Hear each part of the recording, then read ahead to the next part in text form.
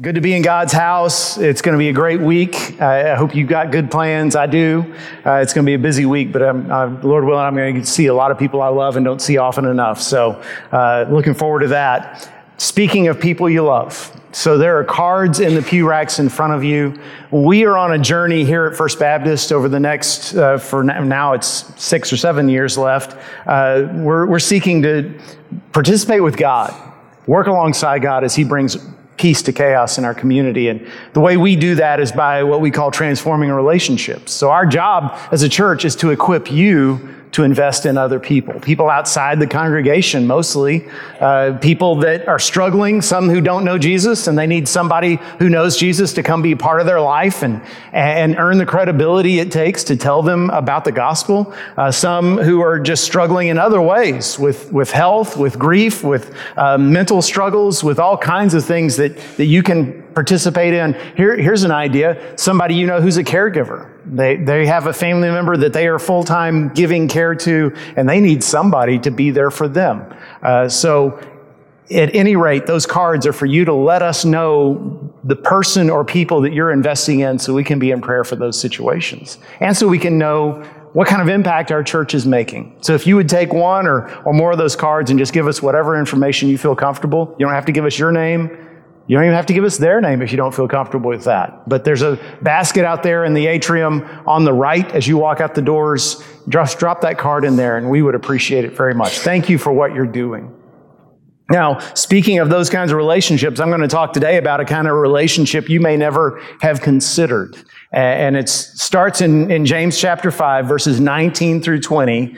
James 5, this is the Lord's brother. He writes, "My brothers and sisters, if one of you should wander from the truth, and someone should bring that person back, remember this: whoever turns a sinner from the error of their way will save them from death and cover over a multitude of sins." James is talking about people we know who know Christ, but have walked away from Him. Maybe they've dropped out of church, or maybe they're still in church, but they're living a life of utter hypocrisy because once they leave here, they're pursuing other things that are against His will for their lives. Maybe there's just one area of their life where they've totally rebelled against God's will. And the thing about that, here's what I've learned as a pastor, because I've been doing this over half my adult life, or half my life now, is it's a miserable thing to be without Christ in this world. It's even more miserable to know Jesus and to turn your back on Him. People I know who are Christians, who are living in rebellion against God, are the unhappiest people I know because they know what they've had. They know the joy and they know the peace and they know the purpose and the identity they had. And now all of that is gone because they are pursuing their own path. And if you can come into that person's life and love them back to the Father, you're bringing them from death to life. And you're covering a multitude of sins. It's a beautiful, beautiful thing. So what I want to do today is I want to talk about some real life opportunities, some real life scenarios that some of which will resonate with you, that will give you ideas of this person or that person that you might want to put on that card in your pew rack and say, okay, I never thought about it, but this is a person I need to be pursuing. This is a person I need to be investing in. But before I do that, I want to give you a story from the Bible about exactly that kind of relationship. So some of you know this story. It's the part we're going to read is in 2 Samuel chapter 12. But one fine spring day, David, the king of Israel, the slayer of Goliath, the unifier of God's people, the man after God's own heart, the author of the Psalms, was asleep in the afternoon when all of his men were out fighting on his behalf. And he woke up, he took a stroll on the roof of his palace, and from that vantage point, he happened to see a very attractive woman in her bath. And I think most of you know where that story goes from here. I won't give you the gritty details, but I will say that that woman's name was Bathsheba, and throughout history, there have been a lot of people, including a lot of my fellow preachers, sad to say, who have blamed Bathsheba for this entire incident, as if she was a seductress and poor David was just some poor dumb jock who couldn't help himself, right? And that was all her fault. And yet when you read the scriptures, it's quite the opposite. The truth is, we don't know what was in Bathsheba's heart. I've talked to Christians who say, well, she had to know he could see her in that bathtub. We don't know.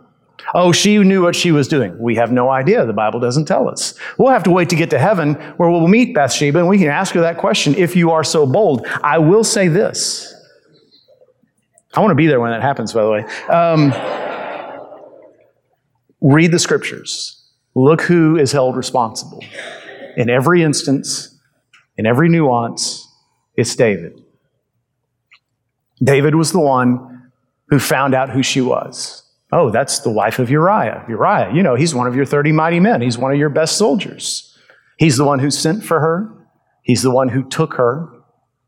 He's the one who, when he found out she was pregnant, arranged for her husband to be killed in battle so that he wouldn't have his hands look dirty and he could take her as his wife. And for all anyone else knew, that pregnancy was thoroughly legitimate. After all, not all pregnancies last 40 weeks and everything would look like it was perfectly fine. I mean, he's the king of Israel. Who's going to question him? This is the perfect murder, except for one thing. God exists and God sees and God knows, and no one ever really gets away with anything. And God sends Nathan the prophet to David. And that's where we pick up the story of 2 Samuel 12. And the Lord sent Nathan to David. He came to him and said to him, there were two men in a certain city, the one rich and the other poor. The rich man had very many flocks and herds, but the poor man had nothing but one little ewe lamb which he had bought. And he brought it up, and it grew up with him and with his children. It used to eat of his morsel and drink from his cup and lie in his arms, and it was like a daughter to him. Now there came a traveler to the rich man, and he was unwilling to take one of his own flock or herd to prepare for the guest who had come to him. But he took the poor man's lamb, prepared it for the man who had come to him. Then David's anger was greatly kindled against the man, and he said to Nathan, as the Lord lives, the man who has done this deserves to die, and he shall restore the lamb fourfold, because he did this thing, and because he had no pity. Nathan said to David, you are the man. I want you to think about the genius of the prophet Nathan in this story, because he knows, first of all, that when a man or a woman, for that matter, is willing to commit adultery, lying, and murder, they're already in a place of such hard-heartedness. They've rationalized their sin to such an extent they don't even see it as a sin anymore. And so, besides the fact that he's also the king and he can have your head chopped off at the snap of a finger, Nathan knows that it would be unproductive, unfruitful to just go up to him and say, "Oh, king, you are a sinner and you need to repent." So instead, he tells this story. He knows that David is a shepherd. That's his trade. He has held many little lambs in his arms. He can picture this. He can feel that lamb in the lap of this poor man who has no other possession on earth. And I want you to think about it. Bathsheba is the lamb. Uriah, her husband, is the poor man. David is the rich man. He's the oppressor. He's the predator. David is suddenly struck through the heart. He suddenly sees his sin through someone else's eyes, which is exactly what needs to happen to us when we've turned our back on God. And he repents. He said, "Please forgive me." And Nathan says, "God has forgiven your sin. You will not die." You know what he's saying there? He's saying, you deserve to die, Nathan, but God is not going to take your life. That's forgiveness. And it was such amazing forgiveness that David ends up writing Psalm 51. Read Psalm 51 sometime. This is a perfect picture of repentance. You've probably seen or heard politicians or celebrities or other famous people who have to give an apology because they're caught in some scandal, right? Even preachers. And their apologies are always non-apologies. They're always, well, I'm really sorry that you were offended by what I said. They put it on us. They don't take responsibility. They read whatever statement their lawyer has prepared for them, but there's no real repentance. There's no real ownership. Psalm 51 shows you how to repent for real. In verse 4, David writes, against you only have I sinned and done what is evil in your sight. So you are right in your verdict and justified when you judge. There's no rationalization there. There's no minimizing the sin. David takes full responsibility and says, I've not only destroyed a family and killed a man and betrayed the trust of my nation, I have sinned against Almighty God himself. And so whatever he does to me, I've deserved. But then in verse 11, he writes, create in me a pure heart, O God, and renew a steadfast spirit within me. Do not cast me from your presence or take your Holy Spirit from me. Restore to me the joy of your salvation and grant me a willing spirit to sustain me. David is saying what every sinner in this room, and that's all of us, need to admit, and that is when we turn our backs on God and we act in total rebellion against him, we need to be restored. This is not something we can do casually. We can't just say, oh, well, I guess that one's on me. My bad. We have to literally repent, and we need the grace of God to restore us, whatever your sinful pattern might be. It doesn't have to be adultery, lying, and murder. It can be anything. But if you have set in your mind to willfully rebel against God, you have entered a place of living death. And you need the grace of God to restore you. And that's why confession and that's why repentance is so very important. And God granted it. He granted David the renewal of his salvation, the renewal of his spirit. And he actually blessed David and Bathsheba with 4 sons. One of them you may have heard of. His name was Solomon. He became the king after David. But another was named Nathan. Think about that. David and Bathsheba named a son after the guy who was brave enough, gutsy enough to confront him about his sin. That says something. That says that when we speak truth to people that they don't want to hear, as the Proverbs say, precious are the wounds of a friend, that's real love. That is love in action. Now, a question that I want you to wrestle with for the rest of today and however long it takes you to come up with an answer is, who is there in your life right now that God wants you to be a Nathan to? Who does God want you to be a Nathan to today, to speak the truth in love to them? The rest of this sermon is not going to be comfortable to hear. I'll just warn you. But I will say this. This is not about calling out every sin you see. If you went around trying to be everyone's moral policeman and call out every sin you saw, you would be a very busy person, and you would be probably the most hated person on earth. And I wouldn't feel sorry for you, because that's not what we're called to do. We are called to stand for righteousness. That does not mean that we are God's moral policeman. That's what the Holy Spirit is for. And when God's people decide to be God's moral policeman, that's instead of the messengers of the gospel, that's when people get turned away from the faith. So no, you don't walk around saying, aha, I've caught you. But when you see someone in a destructive pattern of life, when you see someone headed in a road that is taking them in the opposite direction from what you know is God's will according to Scripture, when you see someone doing things that you know are going to result in desperation, despair, anger, pain, horror, you have a responsibility to speak up. And I'll give you the most obvious example right off the top. It's what I call the 3 A's. Addiction, abuse, adultery.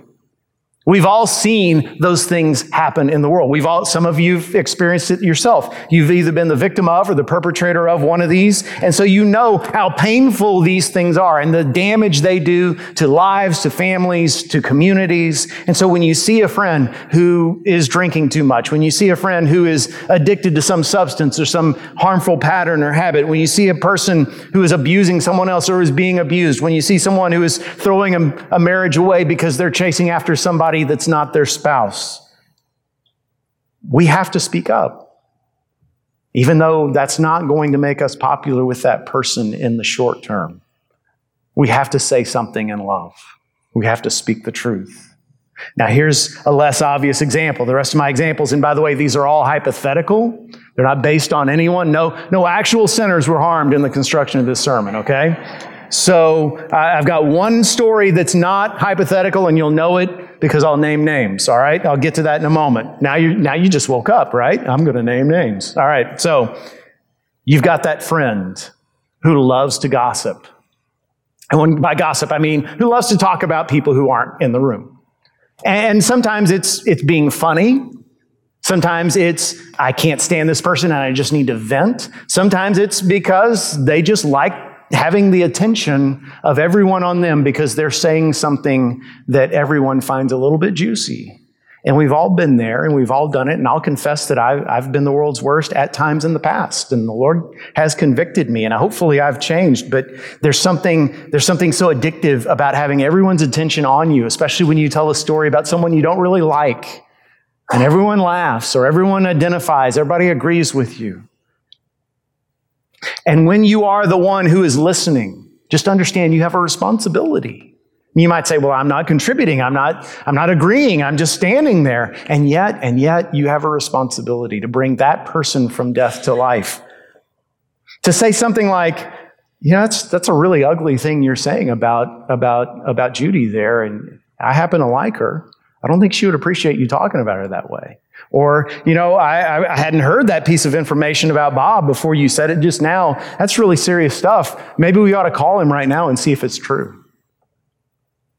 This friend of yours is not going to appreciate you saying these things, and yet it is exactly the right thing to say, especially if it brings them, they are now able to see their sin through your eyes. And you've also defended someone there, somewhere there who wasn't there to speak for themselves. Can we all agree that's the righteous thing to do? I'll give you another example. Someone is missing from church, someone you used to see sitting right down the pew from you, or someone you used to talk to in the atrium, or someone who used to be every Sunday in your life group, and suddenly you realize it's been weeks, maybe months since I've seen this person. And in that situation, so many times we say, well, it's not really my business. Maybe they've got a kid who made a select ball team and they've been on a tour or a tournament, or maybe they've got a parent who's sick and they're taking care of them, or maybe they themselves have some health issues. It's none of my business. I'm not going to nag. Here, let me just speak to you as a pastor with a broken heart and understand that I love this church. And for every one bad thing I can say about this church, I could say 1,000 good things. But here's something I have to say about us. I can't count the number of people I know who are no longer part of this church because of this exact thing. Because something happened in their life, and for whatever reason they were missing, and no one reached out to them. And that includes me. I didn't call them either.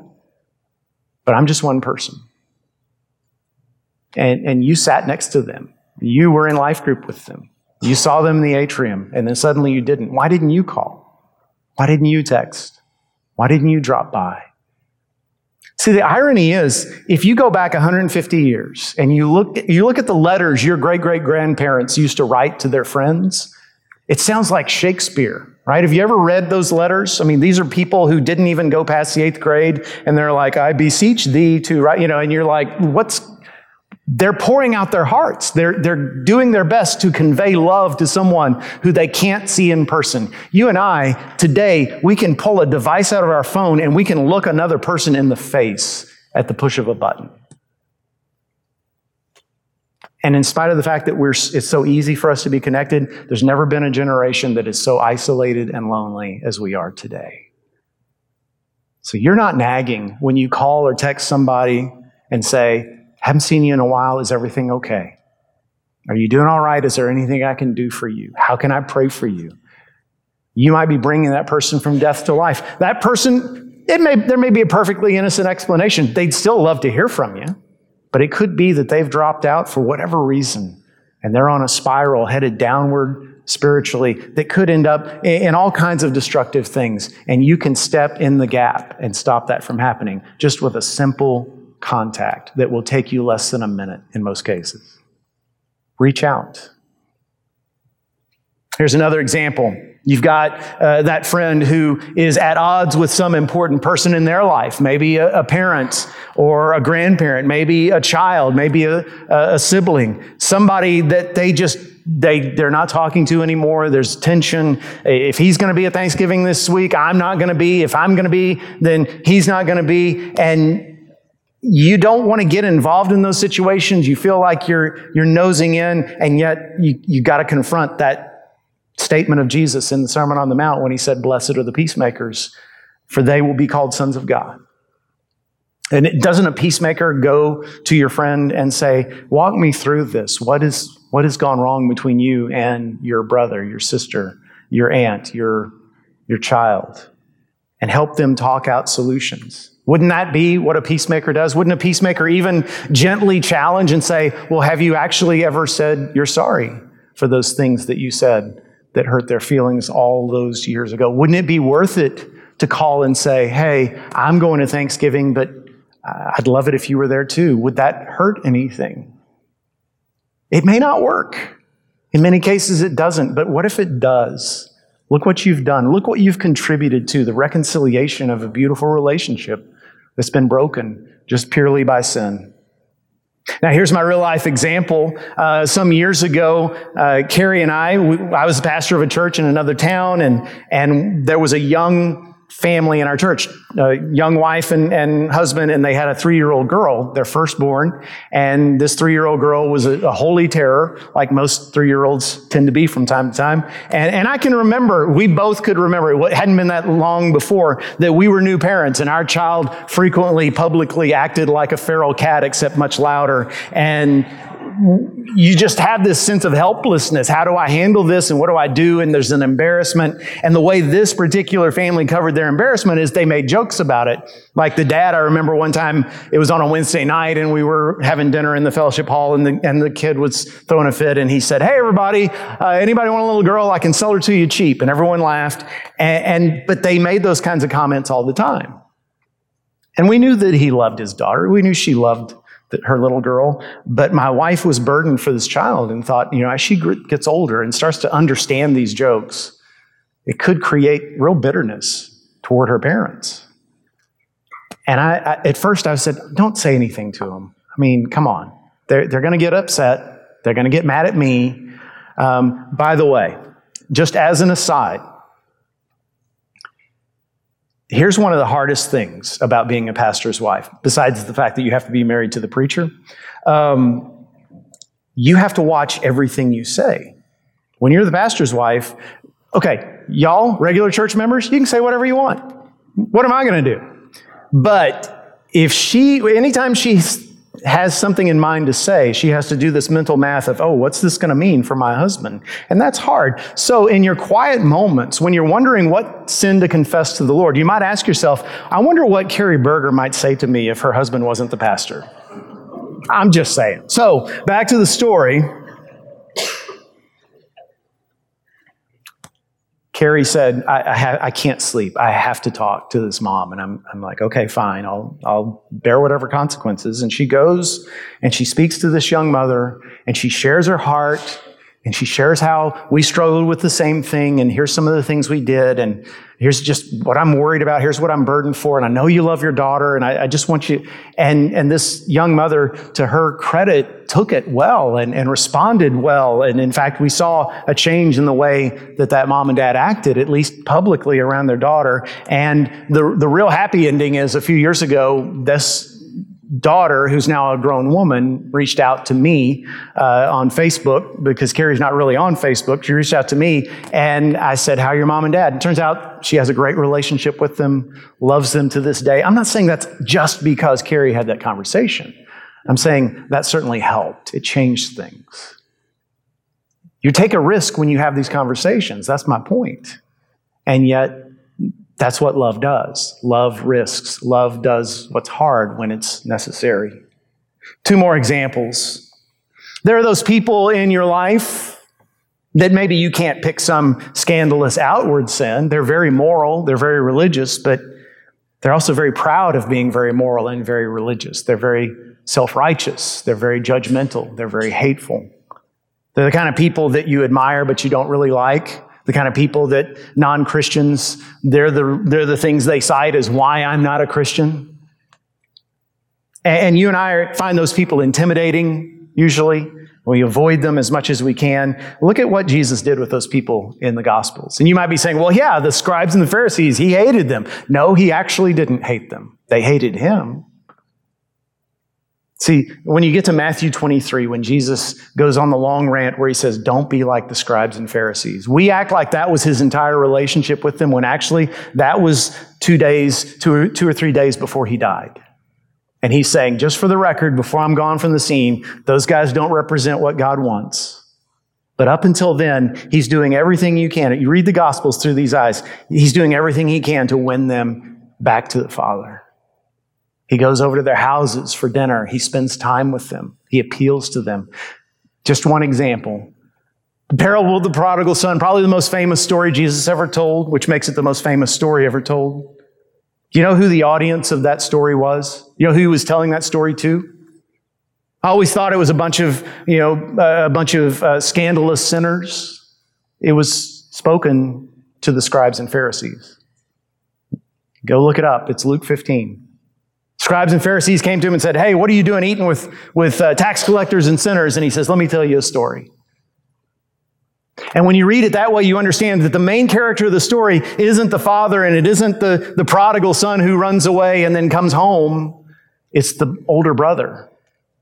That's the main character. The story is about him. Because in the story, the older brother, who's always followed the rules, by the way, is angry that the father receives back the brother who has wasted his life and is now coming home on his knees. And so the father throws this big party because his son has come home. Older brother is angry and he refuses to come in. And remember the way the story ends? I bet most of you don't. The story ends on a cliffhanger. The story ends with the father pleading with the older brother, please come back. Your brother who was dead is alive again. He was lost, but now he's found. That's Jesus pleading with the scribes and Pharisees. I know you don't like these people. I know you've always thought you're better than them. I know you're confused at the fact that here I am loving them and welcoming them and treating them like they matter to God. But don't you understand that God isn't just righteous, he's also a God of grace and love? Don't you understand that that's something to celebrate? Please come in. And little known fact, when you get to the book of Acts, there's a section that tells us that many Pharisees became believers after the resurrection. And we might know the name of one of those. His name was Saul of Tarsus. So in a way it worked. Reach out to these people. Love these people. Win them back as best you can. One more example, and that is people who have walked away from church. People who have turned their backs entirely on God and have deconstructed, as they say today, de-churched. Some of them have they all have their reasons. Some of them, they were hurt by a church in the past, maybe even this church. Some of them saw hypocrisy in God's people. Some of them experienced some personal pain and wondered why God didn't answer their prayers. Some of them, it's just as simple as they've decided what lifestyle they want and they know the Bible says they can't live that way. But you'll never know until you talk to them. You'll never know until you listen. And yes, you should pray that God would give you words to say, and God will give you words to say that will penetrate their hearts. But what matters, what will win them back, is probably not your words, it's your prayers and your love. So don't give up on these people, because God hasn't. There's an old saying that I don't like much, because I don't think it's entirely true. And it goes like this: the church is the only army that shoots its own wounded. I don't like that, because it's not entirely true. The truth is, every army on earth shoots its own wounded. I mean, today, when you go home, if you're a football person and you watch a guy miss a kick at the end of the game, or watch a receiver miss 2 or 3 passes, what does that team do to that person? If your company has a salesman who's not making his quota, what happens to his employment? If your favorite political party has a politician that can't seem to win elections, what do they do with him? See, every army on earth, that's the way the world works. If you don't put out, you get left behind. The thing about the church is it's supposed to be different here. The church is supposed to be the place where when you stumble, we rally to you and we put you back on your feet And we dust you off and we help you walk the right path again. That's what we're called to do. Now, you've probably heard stories of the opposite. You've probably heard stories of churches casting out people because of their actions. Casting out people because we don't like what they've done. And maybe you've even experienced that yourself, but you didn't experience it from Jesus. I can guarantee you that. Because here's our story. Here's what you and I all have in common, all of us in this room who are believers in Christ. There was a time when we were the ones who weren't just fallen and failed. We were literally opposed to Jesus. We were his enemies. And in that time, he died for us.